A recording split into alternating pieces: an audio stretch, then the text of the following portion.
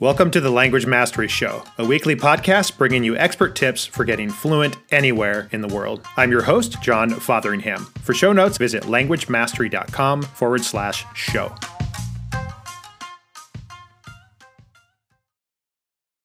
Scott H. Young is a Canadian writer, programmer, entrepreneur, and meta-learning expert. He is the author of the best-selling book, Ultralearning, Master Hard Skills, Outsmart the Competition, and Accelerate Your Career, and has been featured in the New York Times, the Wall Street Journal, the BBC, Popular Mechanics, Business Insider, and Lifehacker. He has applied and refined his principles in a number of accelerated learning challenges, from completing MIT's 4-year undergraduate computer science curriculum in just 1 year, to spending a year abroad in 4 countries with a no English rule, to a 1-month at-home challenge to learn Macedonian, his wife's native language. And you can learn more about Scott's learning adventures and principles at scotthyoung.com. What did I miss? I got it all? Jeez, yeah. Oh, thank you. When you read it all out, I don't know whether I can live up to that, but it'll be fun talking to you anyways. Yeah. Well, it's a high bar. Yeah, your past self. So we'll see how we do. So you wrote the book, Ultralearning, which I absolutely loved.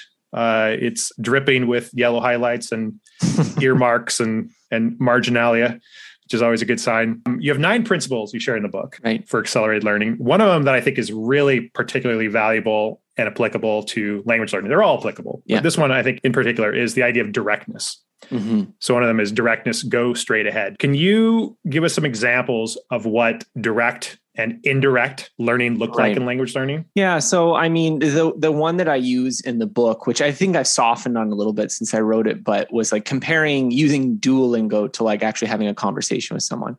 And I think there can be some benefit to using Duolingo. I don't want to say there's zero benefit, but it's very clear that the mental processes that you use in completing Duolingo puzzles are not a good overlap for what you do when you're actually speaking. There's a lot omitted. When you actually speak, you have to construct sentences. You have to construct those sentences where you are often working around the fact that you maybe don't have certain vocabulary. So there's a little bit of an accommodation skill there. There's retrieving the words from memory as opposed to noticing them 2 inches below your, focal viewpoint in the word bank and selecting them. So there's a lot of things that make actually speaking a language quite a bit harder than Duolingo. And so what often happens is people play the Duolingo game, they collect the gemstones, they get their badges and their banners, and then they go off to the country, and where is all this, fluency that they've been developing? They don't have it. And so I think one thing I will say is that it is possible to sort of practice on components of a skill. So it's possible to work on, your grammar through grammar drills. I don't want to say that everything has to be, in the real fully fleshed situation, but I think a real problem with highly academic or, not even academic, just sort of like toy kind of practice is that you omit things that you need to actually be good at. And it's very clear that our performance at a lot of skills is sort of a product of all the component skills. So if you're missing one of those, the performance just goes to zero. And this can be very discouraging, I think, for that transition. So my advice in a direct learning context is to figure out what it is that you're actually trying to perform at. Now, in language learning, I think there's also a second added benefit of this, because we can split up language learning into learning to listen, to write, to read, and to speak. I think those are kind of the 4 basic categories of language proficiency. And then, of course, there's, elements within that. And what also seems to be clear to me is that being able to understand a sentence and being able to produce the sentence are also different skills. And so we can get into that a little bit as well. But I tend to be pessimistic of what we could call like Stephen Krashen's input hypothesis, the idea that if you just learn to listen, you get production for free. That seems to be not true. And I think that it makes sense in a theory of skill acquisition, which is that, what you're actually having to do is sort of compile these little units of memory, and they don't go in both directions. And so you need to have both the production and also the comprehension ability. But I mean, it's also just the case that there are different sub-skills involved in each. So learning to write is going to be somewhat different than learning to speak. You're going to have to produce the letters, which in something like Mandarin or Japanese, if you're using a pen and paper, can be quite difficult. It's probably not as difficult for Spanish. You probably get that fairly easily. But then also there's things in the spoken language that are not going to be present in writing. So the idea of directness as well is just this idea that, if you want well-rounded performance, you have to have well-rounded practice. And if you want to be good at something specifically, you need to practice that specifically. You can't just assume you'll get it as a byproduct of doing something else. So I guess it comes back to, why are you learning the language? What do you want to do with it? Be very specific about that, and then sort of work backwards to how that practice will actually get you to that thing. Because you brought up Chinese, for example. Writing by hand is fun. It's cool. I enjoy it. I nerd out on that stuff. But if your only goal is just to communicate, for example, and be able to have conversations, maybe even be able to have emails or text exchanges, you're not going to be writing that by hand. You're going to be typing it in pinyin on a keyboard or with your finger. And so maybe for you in that case, then direct practice wouldn't even involve, for example, writing Chinese by hand. Yeah. I mean, it also depends. Again, we were talking about your goals. There's probably the case that learning to handwrite the characters would help you read and recognize the characters more than the reverse, because the generative skill is harder than the understanding skill. But that asymmetry also can mean that it can take a lot more work to fluently handwrite a character than it does to recognize the character. So if you were trying to read more quickly, it may be the case that you would be able to read more quickly just practicing reading. That was certainly the case for me. I would not be able to handwrite any characters just from memory now. I did learn a few dozen when I was in China, but I learned to recognize probably 2,000-3,000 characters at my peak. And then later you learn, it's a slightly different skill also reading in context, because you use the context to disambiguate things. So learning to recognize a character on its own can often be very difficult in Chinese just because there's so many similar characters, but you plop it in a sentence and you're usually like, unless it's a really difficult sentence, you're usually pretty good. So these are all sort of factors that influence how difficult a skill is. It seems to be the case that it's easier to transfer from more difficult to less difficult. Right. But that also affects your learning rate, because obviously it takes more time to learn something that's more difficult too. Yeah. And this is where it gets really tricky, I think, because you have optimizing for efficiency in learning. Yeah. And then you have kind of the emotional, biopsychosocial side of things and sustainability and consistency. And there's a tension here, I think, where you can come up with the most scientifically proven, like this way is the best way to learn language, but it sucks and no one's going to do it. They're going to quit after a day. Right. This is a false dichotomy, but for the sake of argument. Or you have this other way, which is super easy and fun. Enter Duolingo. It's a game, like you said. I think that's a good way to describe it. It's a game and it's easy, but it's not very effective. And so I think maybe finding a balance between those two components is one of the key challenges. I think, and there is a risk here. I'm going to preface that before I say this advice, but I would say that I am a big believer that we tend to learn things that the environment requires from us. And this is both a benefit and a curse. The benefit of it is that if you can put yourself in a more demanding environment that requires you to perform certain skills at certain levels, you tend to do it. Now, if the demand is too high, you can just break down and so the solution would be to give up, or the solution would be to try something else. So I don't want to say that this is just sort of, the logical extreme would be to throw yourself in the most difficult environment possible. Yeah. But it's also clear, I think, one of the real challenges of language learning is that if you don't need it to communicate anything, there's a certain artificiality to language learning.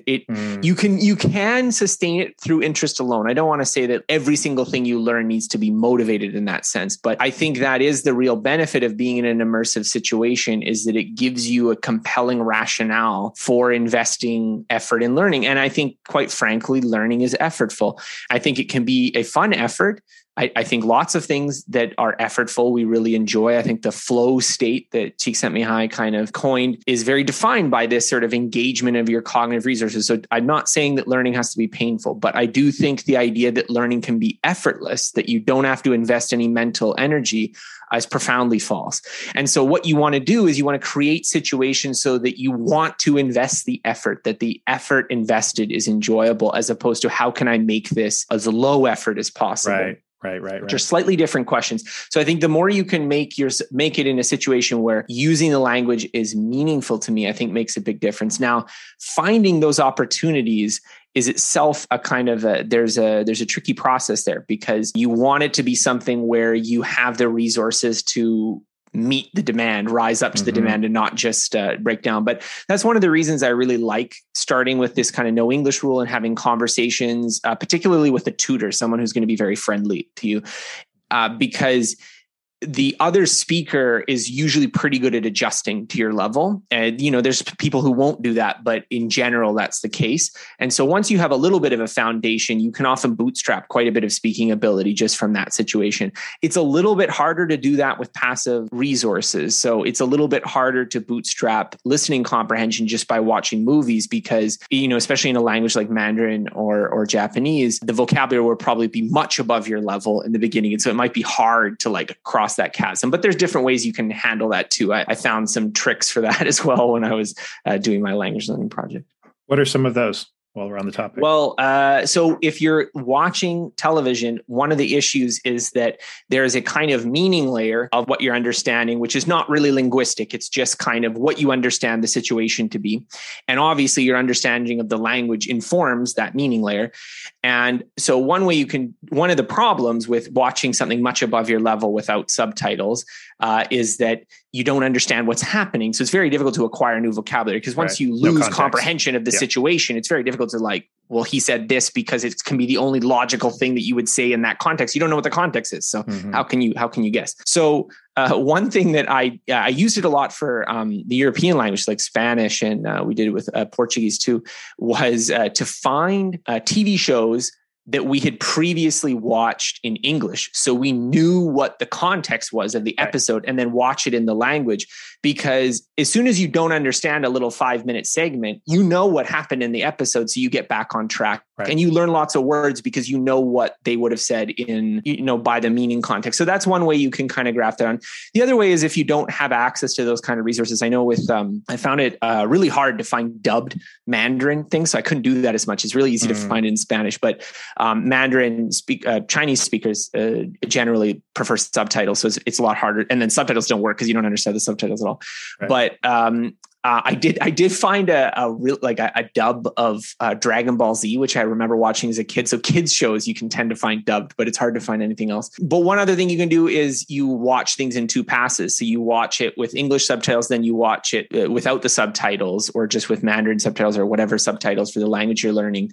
And that again can be you can use one to support the other. For reading, graded readers are really good. If you have learner materials that are graded for level, that can be really beneficial. Although sometimes those are not always as much fun. So you have to kind of make some decisions there as well. So Chinese Pod is really good, but you might get bored of just the kind of, this is specifically created for learners. You wanted to engage with something meaningfully, but with reading, if you're using Pleco or something, you can use the document reader, so you can tap to translate words. So that's another way that you can do things that are a few levels above what you could do without any support and guidance. So there's various tools you can use to kind of bring something down to a manageable level and still learn what you want to learn or do what you want to do in that context. Have you used any of the new kind of interactive subtitle tools it used to be called Language Learner with Netflix. Now it's called Language Reactor, I think. Yeah, I haven't. Now, part of that, I think, is just that I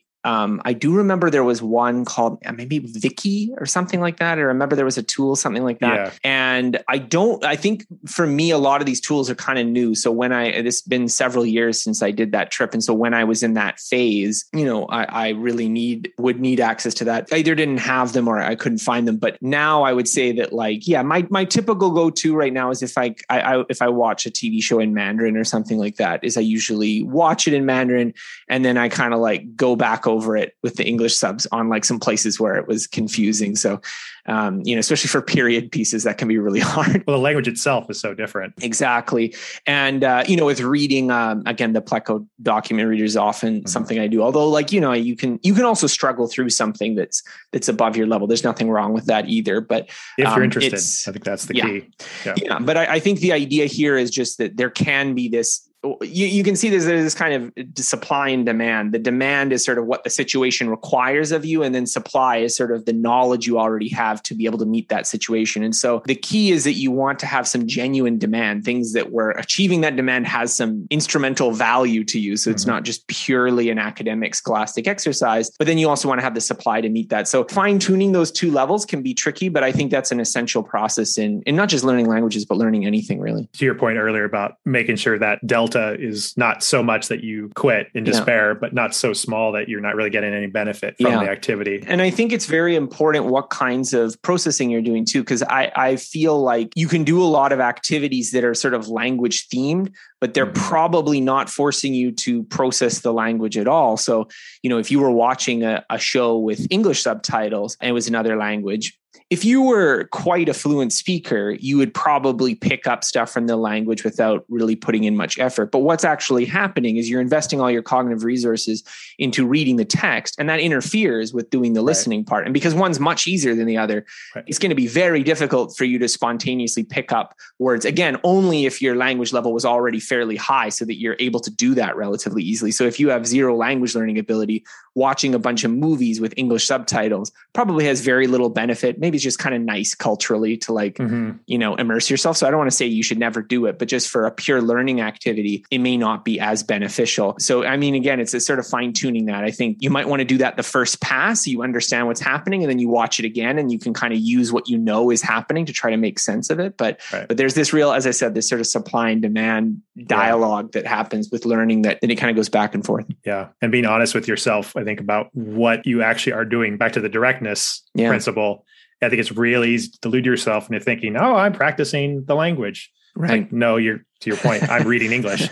I'm not really actually practicing this language. Yeah, but if that is a temporary step to increase comprehension so that you can then get more out of it when you turn off the English subtitles, cool. And I know you talk about immersion in language learning, and that's something I'm obviously a big fan of. And one of the things that I found so beneficial about that is that they kind of having an immersive project. It doesn't have to be totalizing the way that the trip that my friend and I did where we land off the plane, no English except for in an emergency or something, is pretty extreme.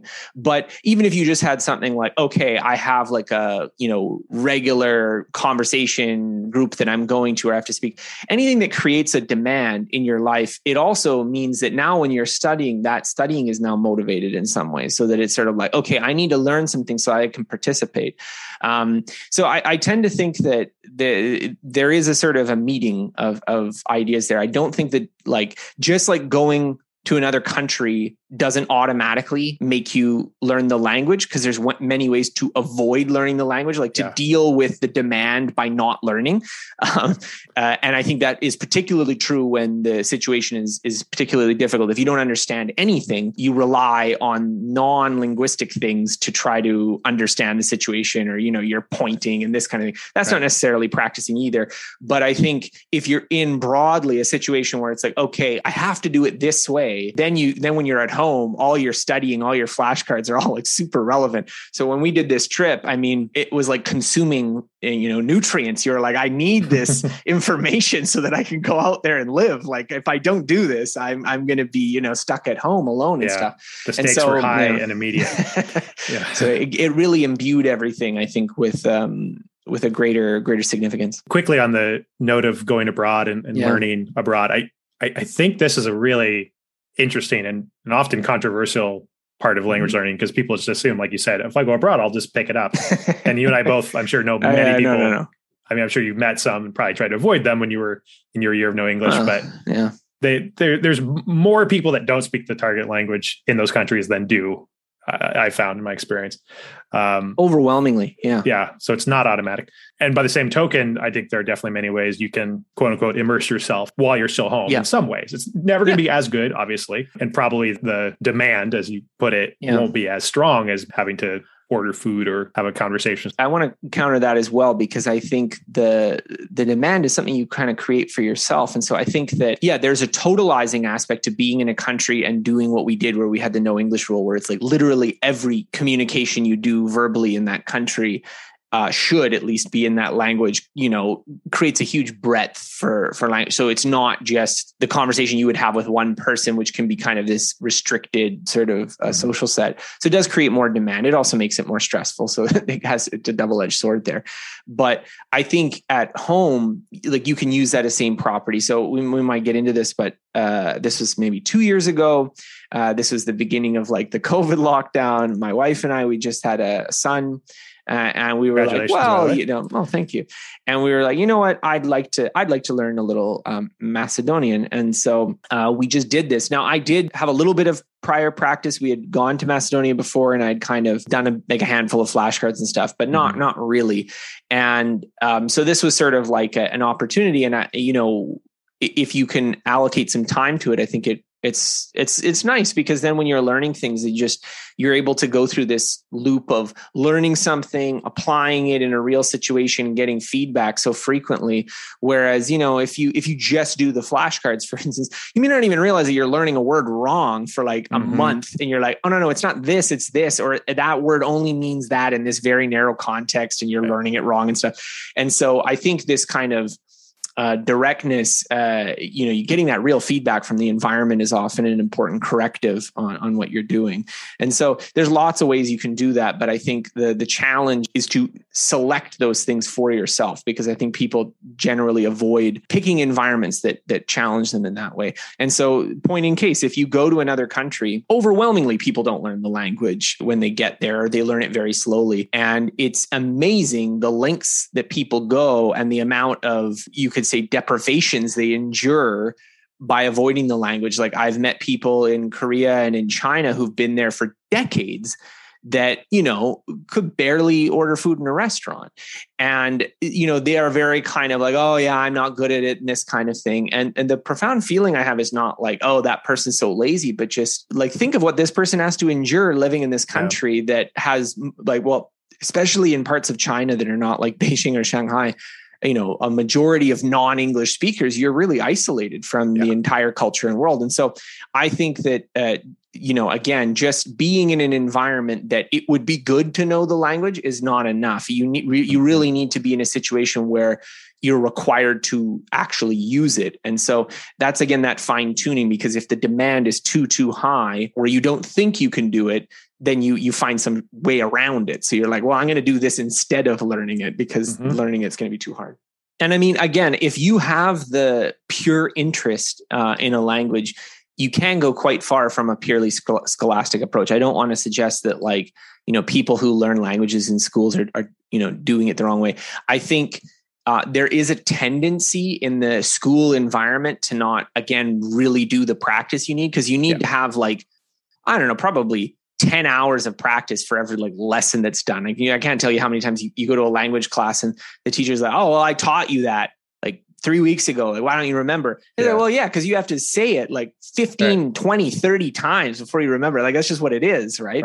And so if you're not regularly practicing, it's not there. But that being said, I've met lots of people who they are in a situation where, let's say they need to learn English for their career, for their job. It's not an immediate need, but they study it in school and they learn it quite well. And so it's not to say that you can't, you need to be in this immersive situation to learn it, or you need to have some conversation partner to learn it. I think it's more just, you need to have something that motivates you to go through the different learning activities, whether that's a conversation situation, whether that's, practicing in your book, memorizing flashcards, whatever it is. Yeah. More and more, I believe that anything can work. There are things that are probably better than others in terms of efficiency and enjoyability. But if you're motivated, the method and the material becomes, I think, far less important. Yeah. You mentioned a minute ago, that teacher saying, I taught you this in air quotes.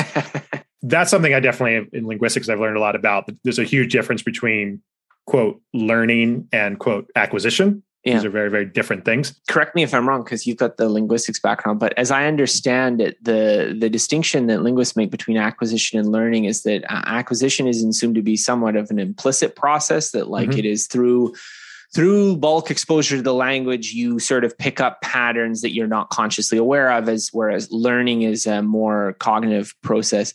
Conscious. More conscious and explicit. I don't know the status of this exactly, because it seems like there's probably some implicit aspects, certainly for language learning. But I feel like from the research that I've done and work I've done reading about skill acquisition in other areas, that I tend to view that it's more learning than acquisition than we think. Like I tend to be more of the view that when we're acquiring things, it's probably more explicit than we realize, that we learn.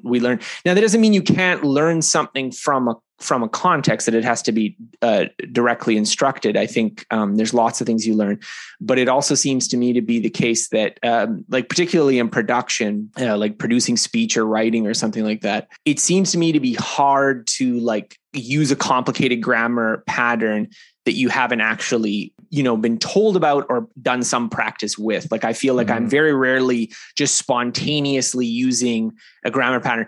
Vocabulary is probably a lot easier, but vocabulary is fairly easy to just infer from the situation, because it doesn't have a lot of internal complexity. So little things like, little grammatical particles and stuff in Mandarin, you can probably just use it just from, okay, there were sentences like this, but like word order, for instance, is something that's like, it's probably easier for someone to tell you what the word order is. And then you kind of keep that in mind when you're practicing. And at some point you don't think about it. It's just, well, that sentence sounds wrong and this sentence sounds right. So I think that's an interesting kind of debate. I don't know enough of the literature to know how true that position is, but it is interesting to think about. And I think that it does probably represent a difference between adult and child language learning, is that it's probably, at least in that dimension, more learning than acquisition for adults. And adults have the ability to more consciously think about. And so that can be a huge advantage. A huge advantage. And that's often one of the things I talk about, even if from a purely biological evolutionary point of view, if learning in a natural, intuitive, tacit way in the long run maybe leads you to a higher level of fluency, why waste this giant computer we have at our disposal that we can throw at things, especially like, to your point, vocabulary or deciphering these complex grammar rules. One of the distinctions I've read a lot about is between declarative and procedural memory. Yeah. And this kind of, I think, lines with this, whereas vocabulary, it's declarative. It's knowing what the case is, and then procedural being how something works. It's kind of like riding a bike versus knowing the parts of a bike. Like one's declarative, one's procedural. I mean, I don't know enough about how sort of formally worked out models of language learning to say with any certainty. But like I've just been very recently reading stuff about like different kind of cognitive models for thinking about this. And I think it's probably the case that there's a considerable skilled component to, like a considerable procedural component to speaking a language, which is related to, when I want to say this kind of sentence, I have to do it in this way. And I think that a lot of that comes from just like memory, that you just sort of, you remember fragments of the language that you're sort of just like drawing up and you're saying it in one go, as opposed to, doing this sort of effortful calculation procedure with each sentence you say. It's often just like you're using little snippets of like phrasing and stuff that you sort of just memorized. And so I don't know. I think there's a lot of different processes there. I think where it kind of impacts this sort of directness idea we were talking about is that it seems to me, whether it's declarative or whether it's procedural, what exact system it's never just one either. I mean, it's always going to be both too, to an extent. But it seems like there's definite specificity, so that like producing a language requires like several different skills to come together to do it. And that there's a different set of skills, maybe with some overlap with understanding, and, one probably helps the other. But I think that it's probably the case that if you don't do both, you'd be surprised at how much one doesn't transfer the other. Like if you could do it in some controlled experiment where you only practiced listening to something, I think it would be surprising how bad you are at producing speech, like from your head. We have the experiment, and it's how people learn English in Japan. Thousands and thousands of people spend years and years and years studying and memorizing and reading,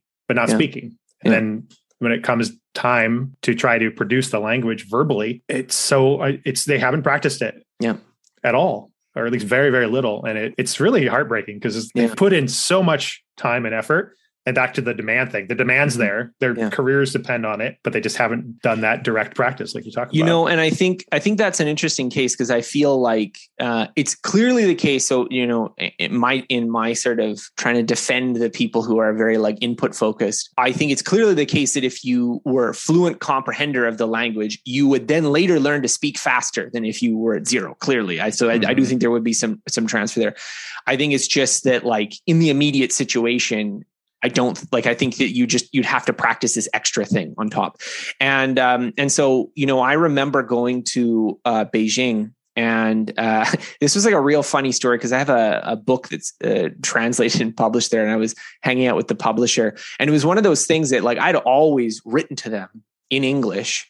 Like, because it would be about accounting stuff. And they started contacting me before I even learned Chinese. So it was always this kind of like, well, we'll just continue the conversation in English.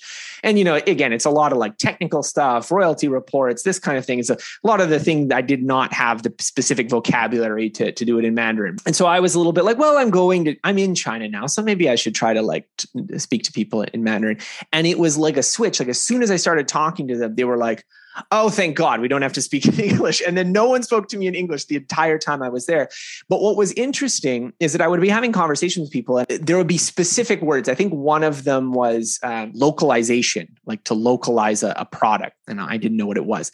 And so I said it in English, localization. And one of the people I was speaking to in Chinese, like immediately knew, oh, it's this in Chinese. And when that occurred, it just occurred to me how much English knowledge this person has, and they feel like just terrified of actually speaking it.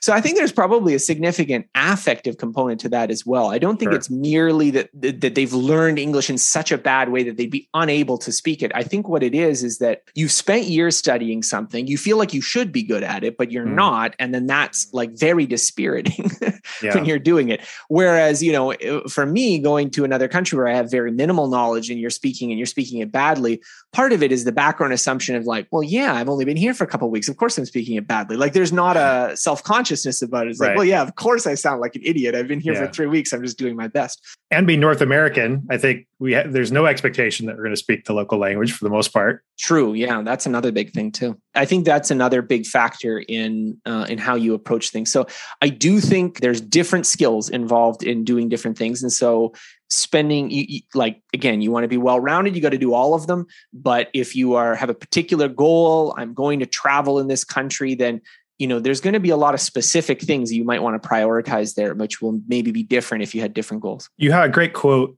that I'm going to share here in a moment about automaticity. And then I want to hear your feedback. Okay. So you said, I'm convinced that much of the learning of a language isn't just acquiring new vocabulary and grammatical patterns. Instead, it's training words and phrases you already know until they reach automaticity, which is a hard word to say, by the way. The failure of automaticity is why many people can spend months or years studying a language and still feel frustratingly unable to speak it. What are your best tips for then building automaticity? We'll use it a lot. I mean, that's the thing. I think the automaticity building part of it is the real grind of learning anything. And I think that's one of the reasons it's hard to do in a scholastic context, because it's a grind, because it's something that like, to memorize your times tables. I don't know if you remember memorizing your timetables when you were a kid, but like, I remember that was a whole, like, there was months of that, of just like spewing out facts again and again and again. And so there's different ways you can approach it. I mean, you can get automaticity through different types of exercises, but I think where you get true automaticity is in the full performance of a skill. So I think it's probably the case that if you are fluent in flashcards, it will not necessarily translate to fluency in speaking. And so that's one of the things that I think like flashcards can be really great for giving you the basic building blocks of the language to use it. But I think you really want it at a level where, like, if it's a flashcard that you're learning to be able to say it as opposed to recognize it, then you need to be producing it in speech. And so that's one of the reasons why I think having genuine conversations is so important for speaking situations, because there's really no other way that you're going to get the hundreds of repetitions of basic phrases that's not going to be a complete grind. But if I'm having a conversation with you and it's about something I enjoy, then I kind of get that as a byproduct.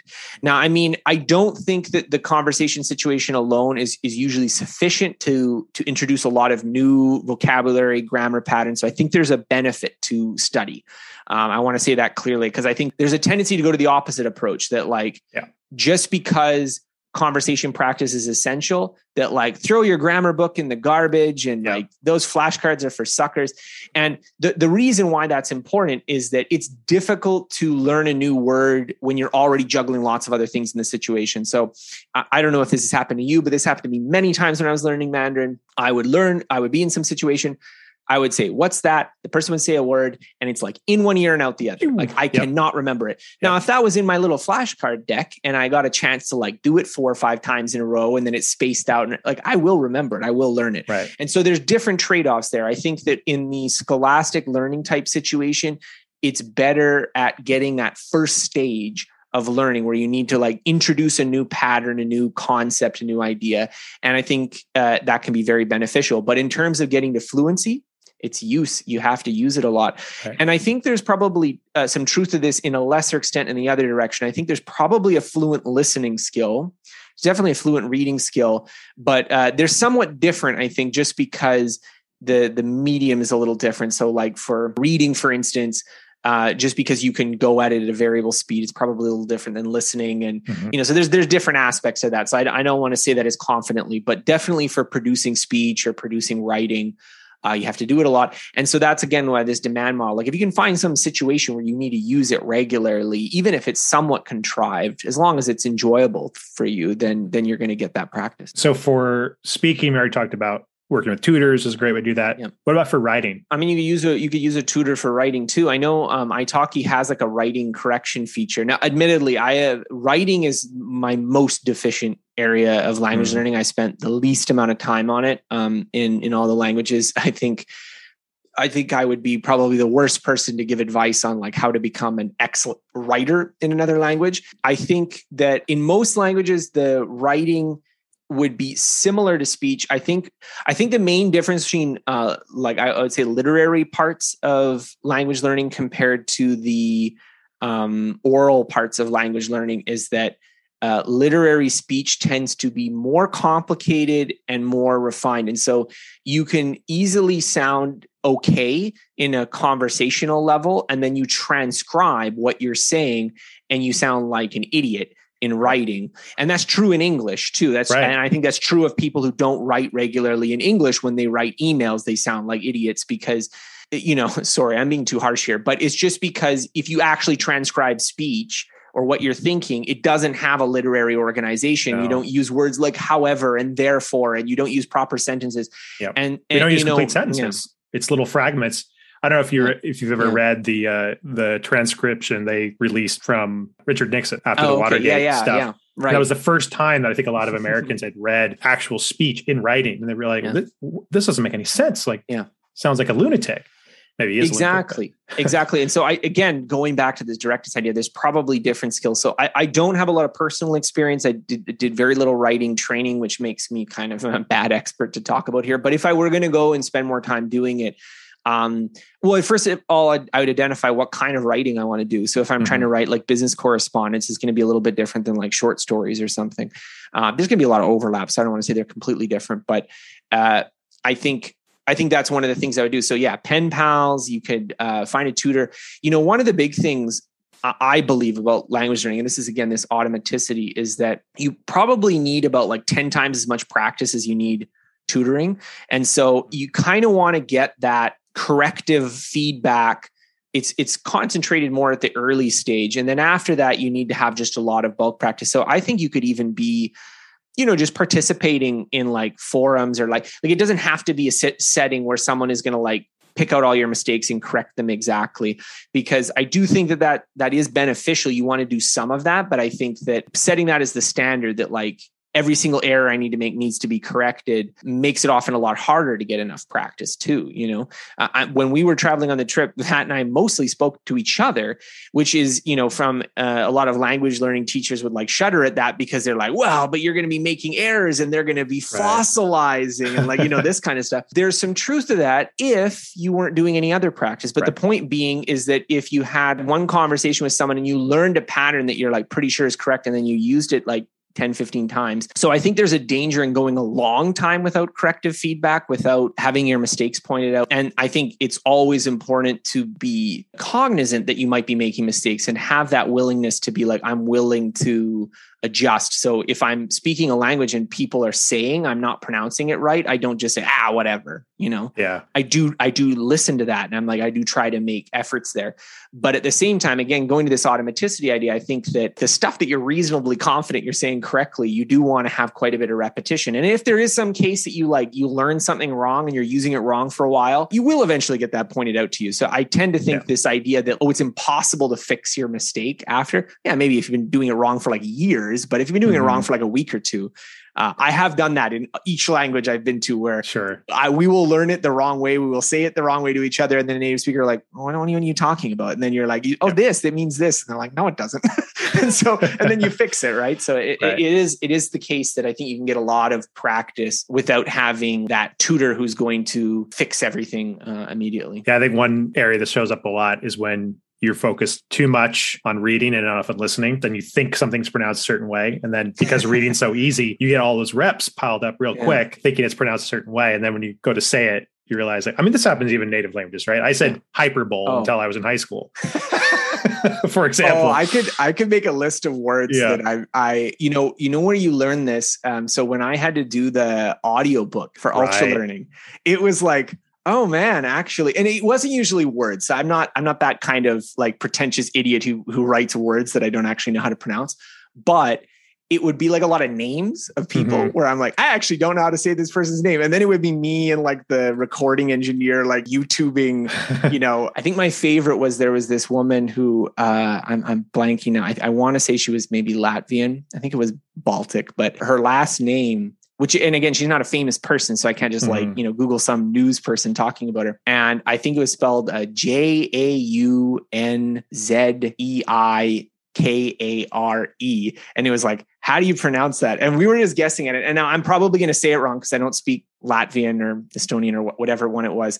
But I'm pretty sure it was Jaunzekare was the correct pronunciation, or fairly close to that. And it was like, I would never have guessed that in a million years. And so it's one of those things that, again, directness, you're getting quite specific information when you're doing things, you're practicing quite specific skills. And so if you wanted to be able to say Jaunzekare, it helps to have heard Jaunzekare. It helps to have been in a situation where you can actually say it. Just reading it doesn't necessarily give you that pronunciation information. And that's particularly true for a language like Mandarin, where, I will understand the meaning of a sentence and then I will be mistaken at how it is said just because I know what this word means, but I think it's pronounced like this, but it's actually pronounced like something else, with characters and stuff. So that can be a real big problem. You might know like the tone of an individual character, right? But then combination, the tone rules are so complex and all over the place. And native speech does not actually match the rules necessarily either, which is a whole other thing, depending on dialect. But that's a whole other conversation.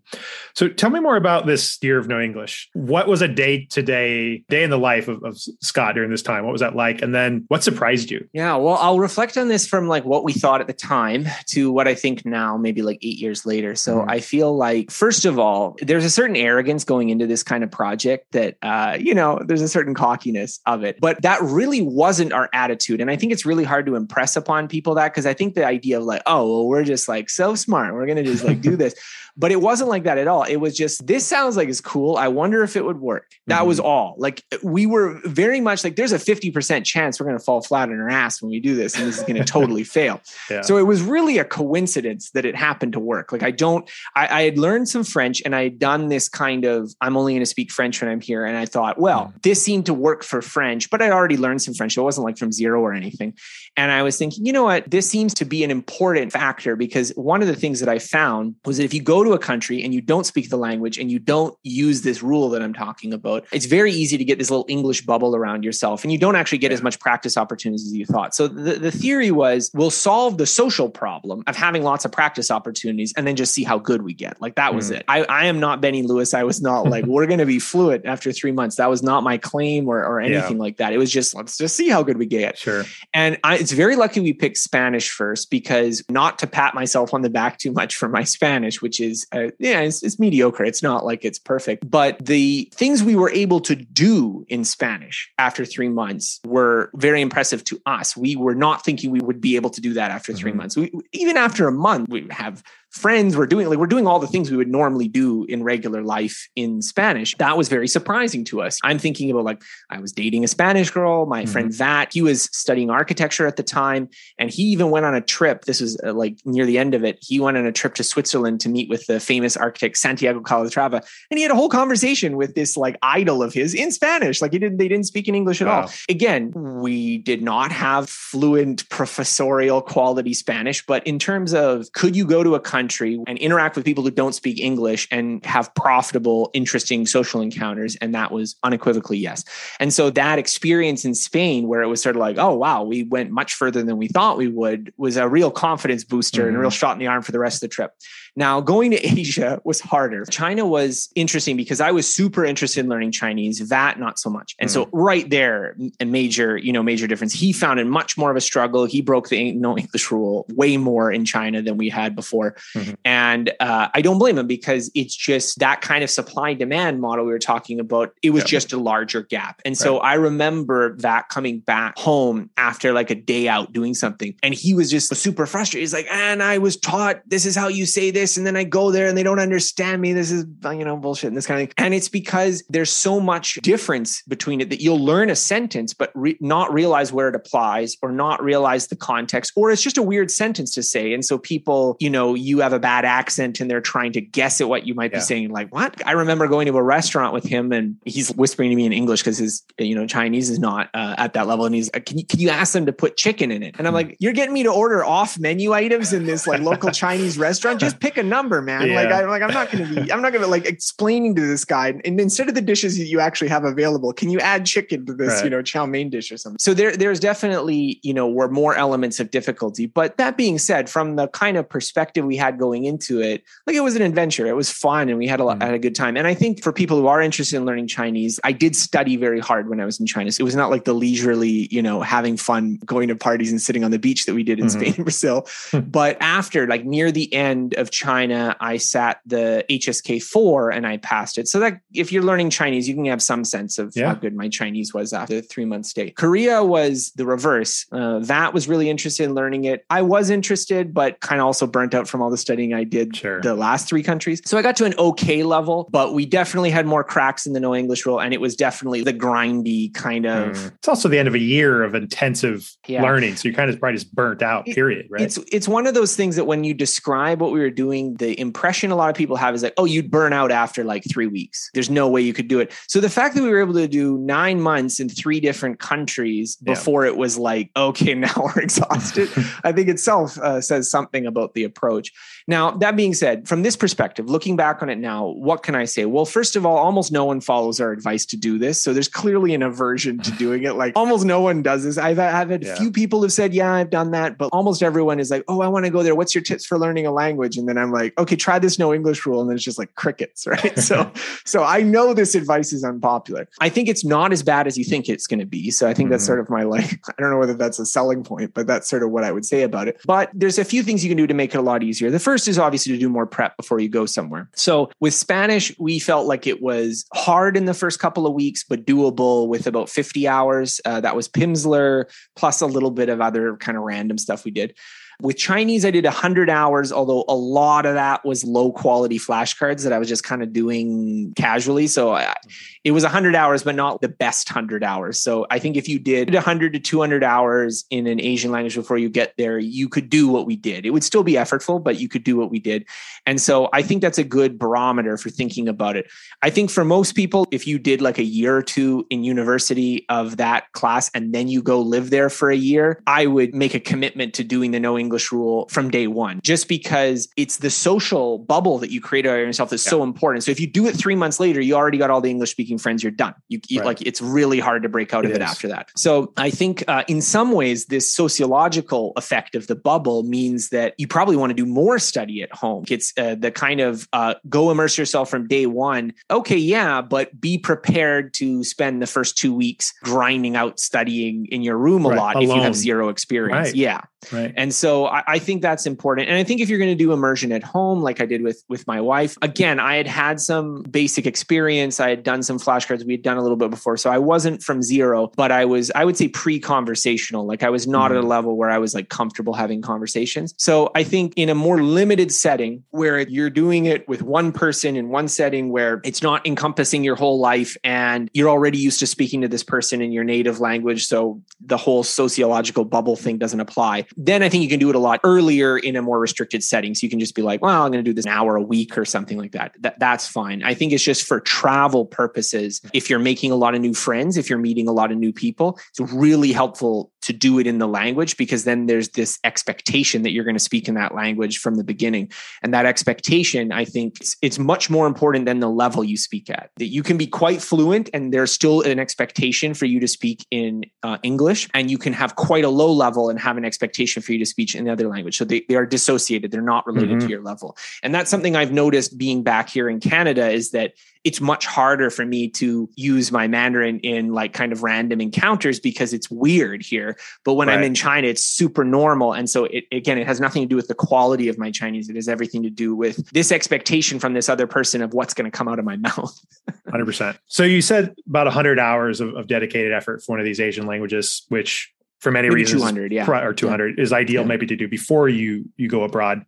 What should those 100 hours to 200 hours be full of? Yeah. I mean, this is a real contentious point. I have talked to a lot of people who are like polyglots in language. Everyone has their own thing that they like to do. So take this with a grain of salt. This is not the law. This is just what has worked for me. I like Pimsleur to start. And I like Pimsleur because of the few beginner resources, it actually forces you to produce fluent speech. Right. So it will teach you very few sentences, and a lot of those sentences will be stilted and overly formal, but you will be able to say them, which is a lot more than I can say for virtually any other beginner resource. If you can take a class, because classes are good and teachers can give you resources and point things out to you as well. So I haven't done a lot of actual formal classes, so I'm not in the best position to judge, but if your local community college has a Spanish class, go there. They'll give you some resources. You can actually talk to some people. It's probably good. Italki is pretty good. I think Italki is good if you are going to have actual conversations with people. If you get into this dynamic where you're just doing textbook exercises with the teacher watching you, don't pay for that. Do that at home. There's no point to that. A lot of tutors online, that's what they want to do. And so because it's easy for them. This chit chat, this is just wasting time. Right. Let's get down to doing the grammar. Right. Like I can't do that without paying you $15 an hour. Like it's ridiculous. So that's something that I think is one of the challenges is, language teachers have a specific preference for how they like to teach the language. And so I tend to let me practice it with you, what I've been learning on the side. And a lot of tutors are much more like, no, let's go through the workbook. Yep. So I think that tutoring can be good. I think that's very helpful. I like to do flashcards. This is something that I think I've been shifting to more recently because it's taken me a while to figure out what kind of flashcards I should do. Yeah, I was going to ask about that. Like, what do your flashcards look like? Yeah. So there's problems with flashcards. It's very hard to find good flashcard decks on Anki. I really don't like a lot of pre-made flashcard decks. They're bad for lots of psychological reasons. Making a flashcard deck is a lot of work. So there's that as well.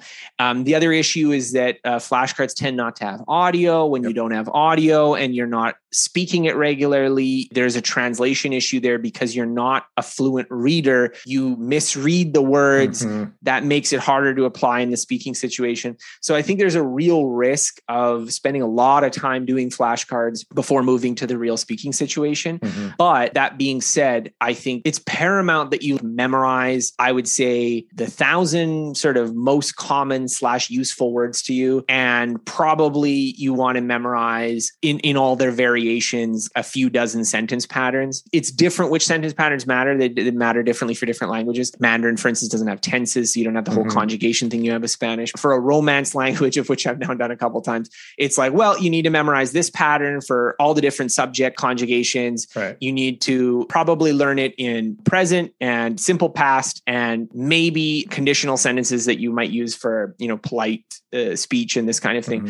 And you just practice those repetitively. So I think that would give you a right foundation. Now, creating that deck can be a little tricky. I like to do it when you have some interaction with a tutor, because then you get to test. Or it doesn't have to be a tutor. It could just be another speaker. One of my favorite examples was when I was learning Macedonian with my wife. It uses Cyrillic. And so the B's in English, like a capital B, is actually a the sound in Cyrillic languages. And this is a whole sort of Macedonian thing. But there was a big statue made, which was like warrior on a horseback. There's a whole controversy about this thing. And for some reason, I put this in my deck just because it came up in there. And it's Vui na koně. And that's like warrior on horseback. But I thought it was Boni na koně. That was how I was saying it. And so I'm like, Boni na koně. And she's like, what are you saying? Like, what is this? And it's because I'm not a fluent reader. I see the B. I don't suppress the urge to record that as a V. And I read it in my head as Boni na koně. But it's Vui na koně. Like it's a V sound, right? Yeah. And so that was an example of a word that, because I didn't have the pronunciation, I was getting it wrong. And so I corrected that, right? Because I used it in a conversation, and then it's like, what? And then, no, it's not that, it's this. And sometimes it can be subtle things too. With Mandarin, I think that's like huge. Like tones are so subtle and so you really do need to speak it. And so I think that flashcards are very good, but you probably want that feedback loop if you're making your own deck. But I mean, you can have about 1,000 words that you can sort of figure out. They're like sort of basic stuff that you would want to say. So basic nouns, basic places, basic things like this you can kind of make, and then you can do those flashcards. And then usually I'm just sort of adding to the deck as I go. So when we're immersing ourselves, if I'm having a Skype tutoring session, for instance, I'll ask them to write down the words as they're saying them. And then that becomes, okay, this is a new list of words to put in the flashcards. And because they came up in actual speech, so chances are I'll want to use them again. And sometimes I will learn words that I haven't learned before just from a vocabulary list. So you can extract that from textbooks or learner resources or things like this. Again, with the difficulty that, especially with non-Latin alphabets that have non-obvious pronunciation, you want to be careful. You want to make sure you're saying them properly. So you probably need to use them a couple times. These are sort of the resources I suggest. I think I was pretty hard on Duolingo before. I think using Duolingo, just because it's so easy, you could probably do it. It is like one of the few things you can do like 2 seconds of the day. Yeah. But I think just as long as in the back of your head, you keep in mind, you know what? No, this is only going to get me so far. And this is a game. This is a game that can give me like some very basic patterns that maybe I can apply in a speaking situation. I think the difference is that a lot of other learner resources, you're unlikely to get stuck on them. Like I don't know that many people get like stuck on Pimsleur, because it's, at some point you don't want to do Pimsleur anymore. Right. But like you really can just do Duolingo as a game for 8 months. So I think that can be the issue there. And so that's what I'd recommend for Mandarin in particular. I think Chinese Pod is really good for listening. They've got a lot of learner resources there. I really liked like they can, give you their own flashcards and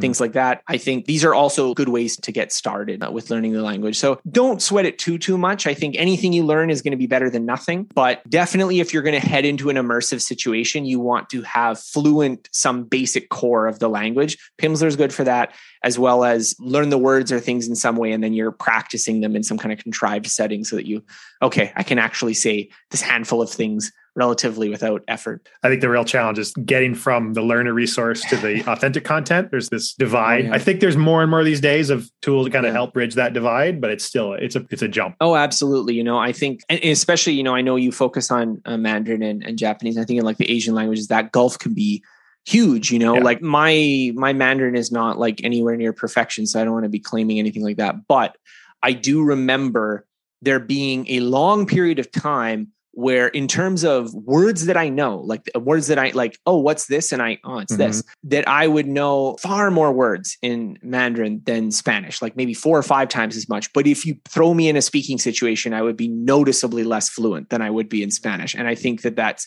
just largely because you can get by on the cognates and, it's a lot easier. Whereas like, Mandarin, every single place name has its own like Mandarin pronunciation and you have to do so much more work to say it properly with the tones and things like that. So there's just a lot more going on. I wonder, and I don't know, I haven't read any data to support this, but it's just a hypothesis that you need more reps to build that automaticity we talked about with Mandarin in the beginning, for sure. Yeah. I think it's, what's interesting though, like as you build a base in the language, then you leverage it in the same way that you would leverage English in learning Spanish. You would leverage your early Chinese in learning your later Chinese. Because I remember when I started learning it, again, this is also just me speculating. This is not based on any data, but when I started learning it and someone would tell you a new word, it would just feel like just this atrocious task to memorize it. Like I was like, oh my God, how am I going to remember these tones and these letters and this kind of thing? And now when people talk, they're like, oh, it's, it's this from this and this from this. You're like, oh yeah, okay. Now that makes sense. And it's like the making sense part of it. It takes a while to get to. But then when people say, now I can often pick up new vocabulary organically in a context just because it makes sense. I think I was watching this video and unfortunately I haven't actually spoken Chinese out loud. Speaking of direct practice, I haven't spoken it out loud in so long because of the pandemic. So my pronunciation has probably deteriorated significantly. But I remember watching a video and it was talking about the concept of false negatives and false positives in Chinese. And they used, I want to say yang and yin for like the, like positive and negative in that context, as opposed to like, positive, negative particles is a different thing. And it just, as soon as they said yang and yin, I was like, oh yeah, that makes sense. I didn't know that.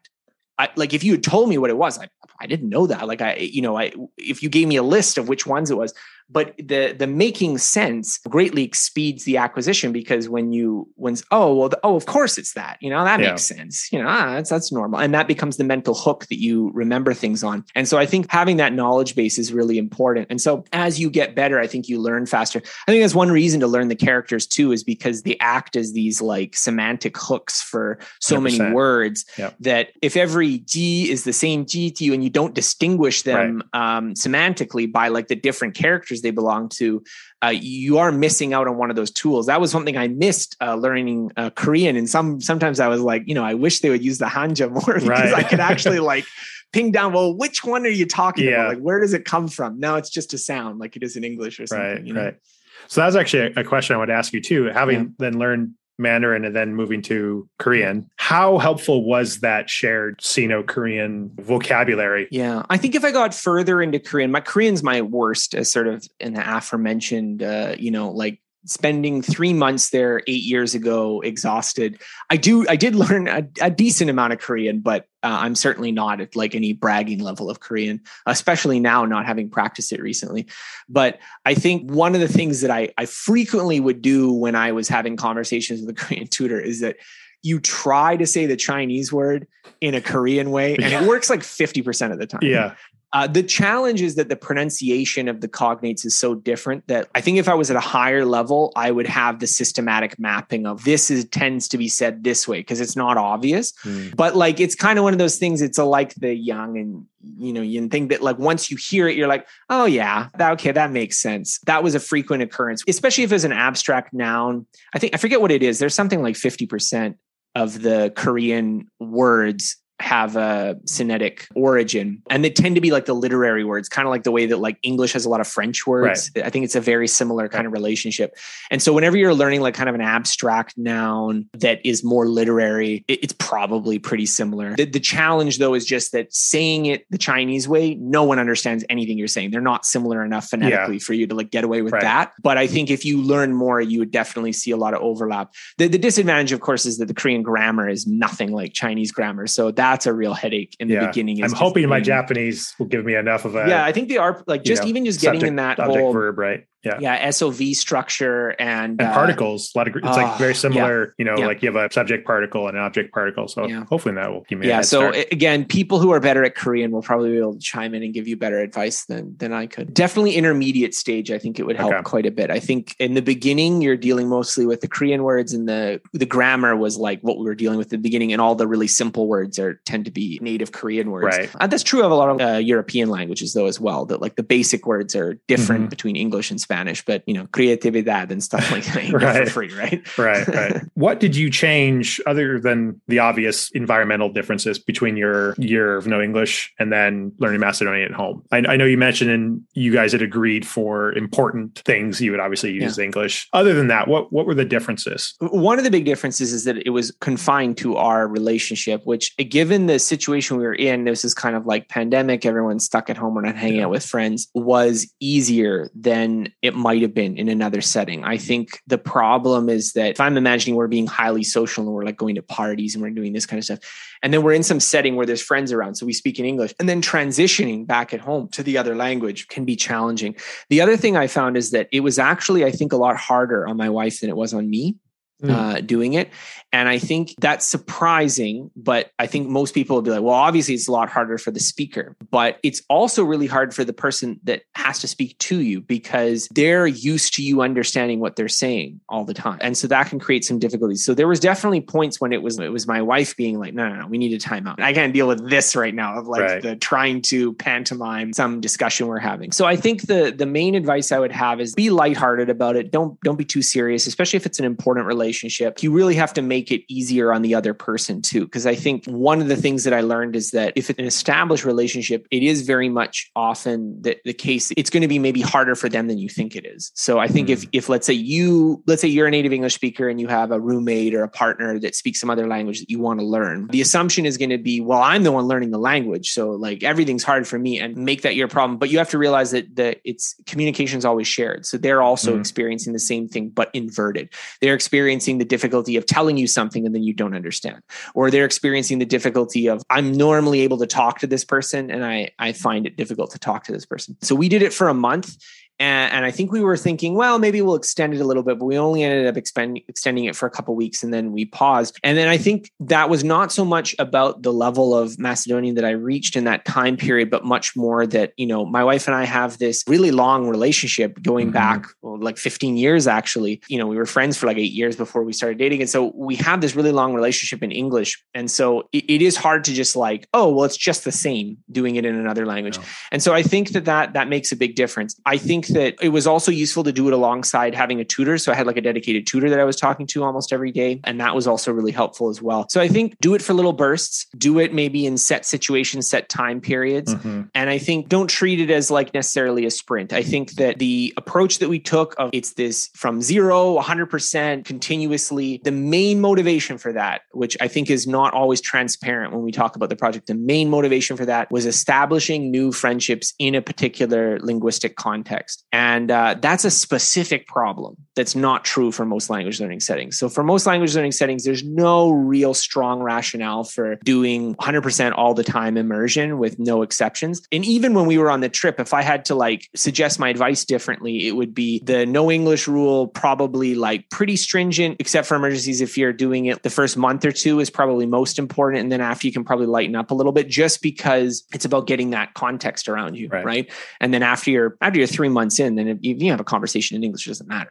It's just that if you rely on having English conversations, turns out all your friends speak to you in English from you're there for 6 months and you've been speaking in English 95% of the time, which was not your goal. That English bubble, and it often ends up being an expat bubble too. Yeah. And then you really are your host.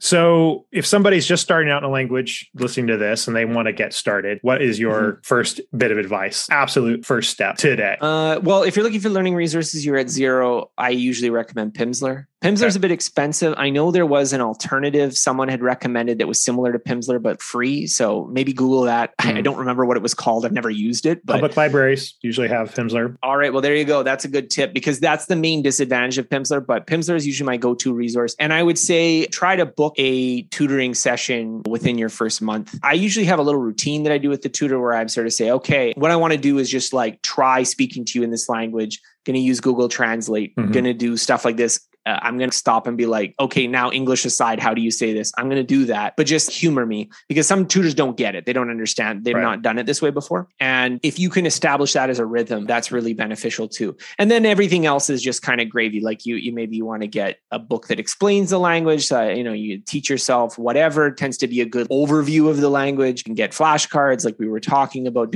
Everything else is kind of gravy, but that's usually my starting point. But I think in the background, I think it's not something you do immediately the first day, but it's something that you want to keep as a really near-term goal. Is I want to be in a situation where I am using this language to speak, even if it's for 5 minutes, even if it's for 10 minutes, with another speaker. I got to hold that as like, that's something I'm trying to get to. I know that Benny Lewis has made a big thing about like doing this the very first day. I don't think that's necessary, but I think it's very easy to let it go on way too long. Right. So it is a fine tuning point, but I would say that the earlier you can do that, generally the better. Main benefit, I think, of the Benny Lewis advice of doing it on the first day is that you want to get the fear of it done, because zero ability and then you're not going to have a conversation. No, but there is a social fear, a social phobia of speaking a language inarticulately with a stranger or with another person. And the more you can be like, okay, I'm sitting here with you and I'm going to try. And then it's like, okay, I didn't die. It's not so bad. Now I need to learn all the words and do it. Right. So it starts you off. And you can often be surprised with how much you can communicate with a small base.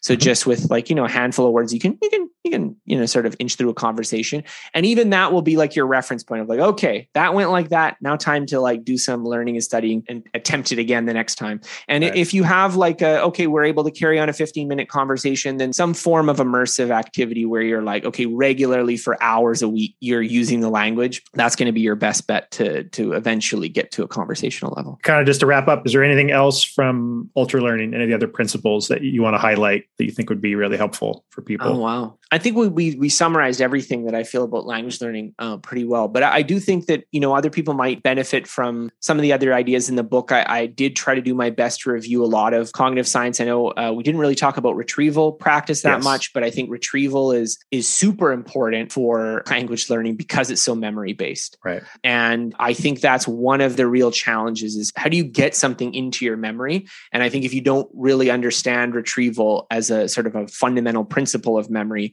it's very easy to go about that the wrong way. It's very easy to be like, well, I kind of, I'm looking at this over and over again. Like, why is it not sticking in my head?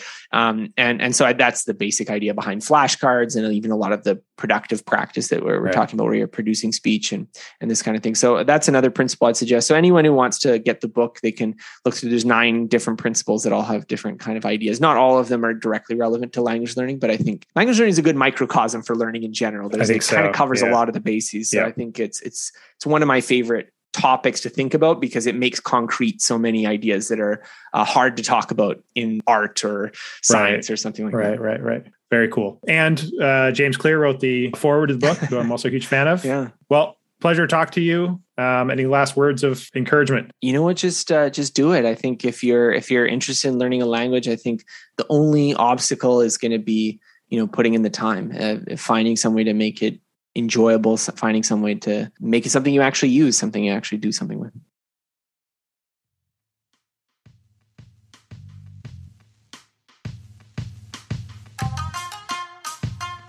Thank you for listening to the Language Mastery Show. Again, you can find show notes at languagemastery.com/show. Before you continue on with your day, take a quick moment to choose one small tip or takeaway from today's episode to apply in your life. Listening to podcasts is a great first step, but the real magic only happens when you translate information into action. Also, if you want to help keep this show going, there are 3 key things you can do to help. Number 1, leave a 5-star rating and a written review on Apple Podcasts, Spotify, or whichever app you use to listen to podcasts. Number 2, join my free newsletter called Language Mastery Monday, in which you get weekly tips, tools, and resources for building an effective language immersion environment anywhere in the world. And number 3, if you're learning Japanese or Mandarin Chinese, check out my detailed immersion guides called Master Japanese and Master Mandarin. Both provide step-by-step instructions for how to immerse yourself in Japanese or Chinese right where you are. Learn more at JapaneseMastery.com and ChineseMastery.com. And you can use the code SHOW, that's SHOW, to get 25% off either guide. All right, we'll see you next week for another episode of the Language Mastery Show. Until then, happy learning.